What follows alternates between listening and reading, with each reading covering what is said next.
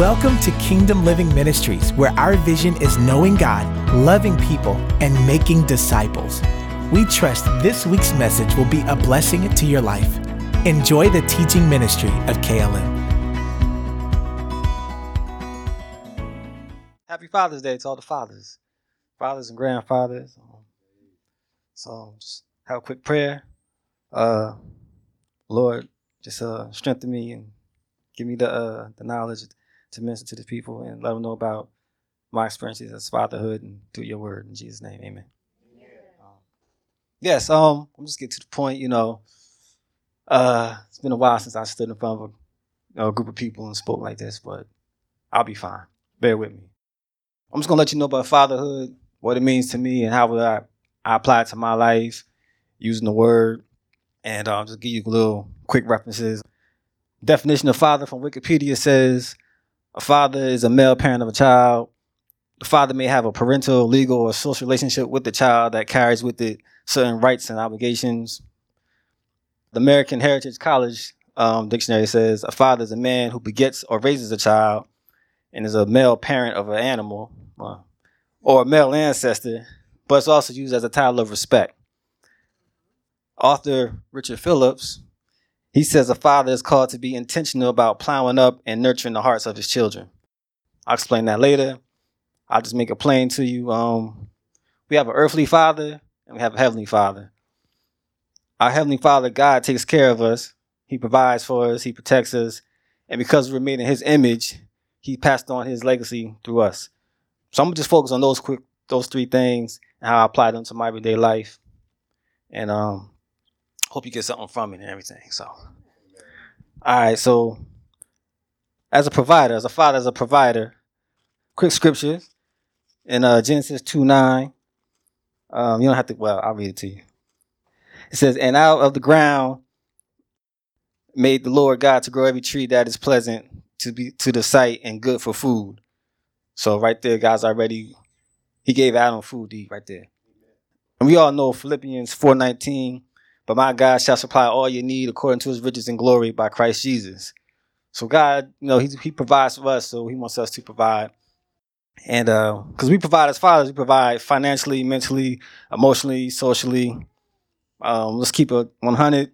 We pay the bills, keep food on the table, clothes on our children.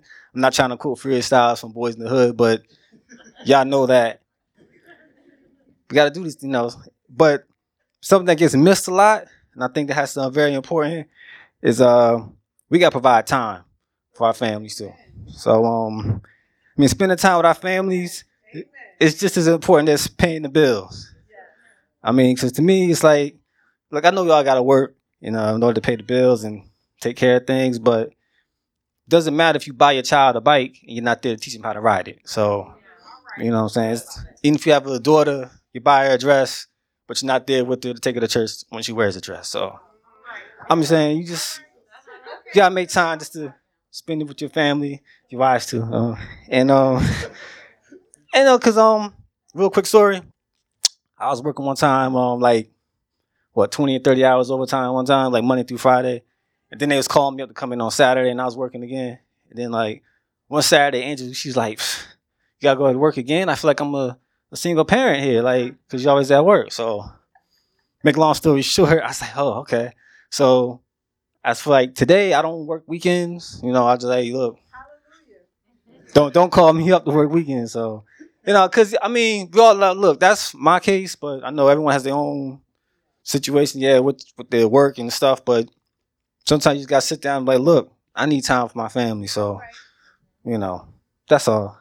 Because just like I said, children, they'll remember the times you spent with them as children when they grow to adulthood. Trust me, they will. So whether it's going to the sporting events, doing homework with them, or just being home, children remember that. And that carries a long way with them. Just for me personally, when I come home, and the boys, they come running up to me. I'm dead tired, but they come jumping on me. I'm like, but it's fun. I got to still pick them up, play with them. It's tired, but that's being a father, and I enjoy doing that. Now, we are not God's father, but we can strive to be like him in this way, because God makes himself available to us. All we do is call his name, God is there. He shows up. Try to be like that for our families too. Now I get it, like just because they call your name, you're not just gonna pop up on the scene, but we should try to make ourselves available for our families. Just being a protector, that's the second thing. If you go I know in Ephesians 6 verses 1 through 4. Ephesians 6, 1 through 4. I'll read a couple of scriptures for that. It says, children, obey your parents in the Lord, for this is right. Honor thy father and mother, which is the first commandment with promise, that it may be well with thee, and thou mayest live as long on the earth. And ye fathers, provoke not your children to wrath, but bring them up in the nurture and admonition of the Lord. There's also another verse, Colossians 3:21. And these are just verses that saying, He's protecting us and he wants us to protect our families. Oh, that's right. Even if you go back to Genesis 2:15, I'll read it to you. It says, the Lord God took the man and put him in the Garden of Eden to work it and keep it. And like I said, Richard Phillips, the author, says keep it means to protect and sustain. So, all right, I'll bring it up to date. Men, fathers, your garden is your household, so protect it with your family there. Sustain it. All right, as fathers, we know naturally we're supposed to protect our families from intruders, wild animals, kidnappers, pedophiles, hold their hands when they're crossing the street. For me personally, raising boys, I gotta protect them from gangs and drugs, homosexual tendencies, bullies, loose women, teenage pregnancy. Let's keep, this is 2018. It even says so in Proverbs 4, verses 1 to 10. I'll read the first verse, then the 10th verse. It says, hear ye children, the instruction of a father, and attend to no understanding. And if you jump down to verse 10, you can read all the verses. Jump down to verse 10. So, hear my son, and receive my sayings, and the years of thy life shall be many. So it was like, when we teach our children, we can prolong their lives just by them hearing what we say to them. Basically, we got to teach our children the right things so they listen, and their years will be many. And we just got to teach them the right things. Teach them what the word says, because the world say one thing, but we know God says the right thing. So, the best, I'll tell one other quick story real quick about protecting the children. When Ethan was born, I had went to the to Rutgers, to the fire department to tell them to put the car seat in because I had it in wrong. And I had went there and they was like, what did you do? I was like, I don't know. This is my first time. So they showed me how to do it. And I was like, wow, that looked like a lot of work to put that seat in there. I was like, I ain't never taking that out. So went back to the hospital and it was time for us to go. And then we came out and we was at the pick up and drop off. And pick up and drop off and we was loading up the car. And there's another family that was doing the same thing. I could tell right away they didn't go and get theirs put in the right way. So I was like, man, they struggling. But it's like 4 or 5 of them trying to do it. So I'm like, all right, y'all, let me take care of my family. Y'all doing that. They was having problems with it. So I was like, they was like, hey, how you? I said, this is how we did it. They said, can you help us? So I looked in their car and I'm like, so I don't know. My car's different than that, y'all. I don't know. I don't want to mess you up, but mine's not the same. And they're like, oh, let me see yours. I said, you can see it, but it ain't like that. So dude came in, he looked at the car seat that had Ephraim strapped in. And next thing I know, he started hit he pushed the button to see how I did it. I said, yo, bro, you got to go. I was about to get knocked out. And I didn't say it that nicely, but I'm like, got to, because you remember that. Yeah, I didn't say that. No, I didn't. I was because, I had to, it was just like, it's like, this is my first time, my first baby. I'm like, I already got to knock somebody up for my child. I ain't even got him home yet. So, I say all that to say we got to protect our children, even from, what I'm saying? You got to watch over our children. So, and the best way to protect our children is prayer. Pray over our children. I pray over my children when we say prayers at night. I pray like, look, you're not going to go to prison. You're not going to be an operating table. You're going to graduate high school and college. You're not going to get sickness and disease. You're going to, achieve your goals and things. You have to pray over your children. So I I do it. My wife does it as well too. But we pray about children. Tell them all the dangers of the streets and everything. I mean, so what? We live in the suburbs. There's still streets out there, and there's still drugs and crime. You know, we must know our children's friends. You know what I'm saying? Just gotta know who they are. I know that's how it was when I was coming up. I couldn't spend night over my friend's house unless my mother knew the parents. You know, same thing. You gotta know who your children's friends are because we don't want to raise Columbine children. You know what I'm saying? And that's just real quick for you millennials who don't know. There was two kids. They was getting bullied. They was they was like the outcasts of the school, what have you.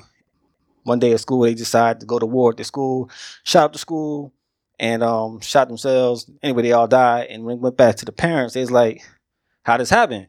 And it's like, so the police didn't want to investigate the house. They found out stuff on the computer. They looked in the garage, found they was stocking weapons, building bombs, had plans of the school and what they was going to do. And they looked at the parents like, "How you not know your children was doing this?" You know what I'm saying? So it's like, know your children's friends are, and like when they with their friends at the house, you gotta go in that room every now and then. What's going on here? You know what I'm saying? So that's all, because you gotta know what your children are into. I'm finished. I'm almost done though. So you know what I'm saying? It's like, and also when it comes to protecting, even in Genesis 7, verses 1 through 7, it's a little story about Noah. Noah had he saved and protected his wife, sons, and his sons because he was instructed to by God when he built the ark. So it's like comparisons with today. It's like when you're connected with God, He will instruct you how to protect your family. And not only did Noah save his immediate family, but he saved his daughter-in-laws, Noah's sons, his wives, and that was it for him to able to continue his legacy. Which leads me to my last part, about passing on a legacy. We all know a Proverbs verse, very popular, Proverbs 13:22. A good man leaves an inheritance to his children's children, and the wealth of the sinners laid up for the just. Proverbs 17:6. The children's children are the crown of old men, and the glory of the children are their fathers. So I just translate that as it's good to be a grandfather because you to carry on your legacy. All right, so what type of legacy would you leave? Number one, the legacy of wealth. Now, I know a lot of people say, I don't have $1 million to leave, but you know what I'm saying? You can leave that because there's a lot of families that do that. I ain't going to name all the families, but there's these billionaire families who leave, we call that old money. They just leave money, the Waltons with Walmart, you know what I'm saying? The Rockefellers, they leave money. I'm pretty sure, the Trumps leave money. All these football owners, they leave money and they just pass it on to their business. Like it or not, Jay-Z and Beyonce, they going to leave a lot of wealth for their, But with all that I'm saying, make sure you have God behind it. So, but real quick, if you ain't got all that money, you can start it. You can be the one to get it going. Yeah. Very simple, we working on it. Set up a college fund for your children's education. Okay? Now, we're praying and trusting and believing for athletic scholarships, academic scholarships, grants. So the money we save, we won't have to use because we're going to use the scholarships. And now that money is there, and we can pass that on to the grandchildren, what have you. So that's a little tidbit, you know what I'm saying? Fathers, get life insurance. Don't take care of your family. Don't have them bury you, then they got to pay off your debt too.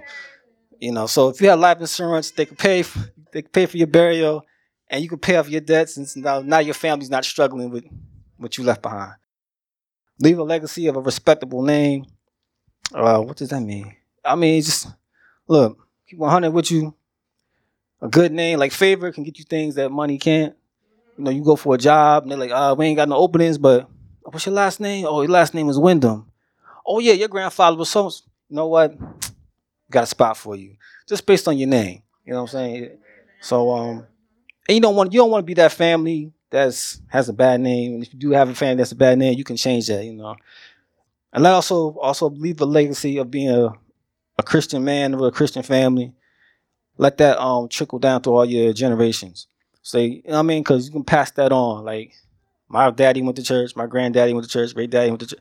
All these were praying men who love Jesus, and that'll have an effect too on your children because you're praying for the next generation, and you keeping those God and biblical values within the family. Also, have a legacy of health. Let's I ain't gonna do biology 101, but You know how we go, how brothers we go when they be like, go to the doctor and be like, yeah, high blood pressure runs in the family, diabetes runs in the family, this runs in the family, blah, blah. You know, it's like, why can't we change that? So it's like, when our great-grandchildren go to the doctor, like, nah, that don't run in the family. We don't have high blood pressure. We don't have hypertension. So we can start that by now, like, just eating right and exercising, take care of our bodies, you know, just, you know what I mean? Because we pass on, like, our looks and our intelligence and our abilities to our children. Why not pass on good health to them as well? So, because we can set the standard for setting our family up for success or failure. So, like I said, it doesn't matter if you leave money or a business, even a good name or good health. It doesn't matter if you leave all that and don't have a legacy of prayer and biblical Christian values. So, lastly, I'm going to close out with this because it was on my mind, and I was like, I gotta say this, you know, as a father. These are just 3 things that a Christian father should exhibit and live out. I'm not perfect. I'm still trying to do these things myself. But don't take the name father lightly, because being a man isn't easy. Being a black man definitely isn't easy. And being a father is work, but I truly enjoy it, but it's a lot to being a father. So let's not devalue the name father, because I personally believe what you call someone is how you treat them. So this is my personal thing. We should stop using that term baby daddy and baby mama, because I feel it weakens and waters down what a father really is and does. You know, it's just like, you know what I mean? Like, that's my baby daddy. Like, no, that's the father of your child. Like, even if he ain't doing what he's supposed to do, but brother, step your game up. But if he's not doing what he's supposed to do, you know what I mean? I still feel like your child might hear that and think, this baby daddy, thought that's just my daddy or just my father. Baby daddy, to me, it just weakens that name, like father. So it's like, and I'm like, yo, you know what? Mary never referred to God as her baby daddy. You know what I'm saying? So it's a big deal when it comes to being a father. And that's all I have. Thank you. Amen.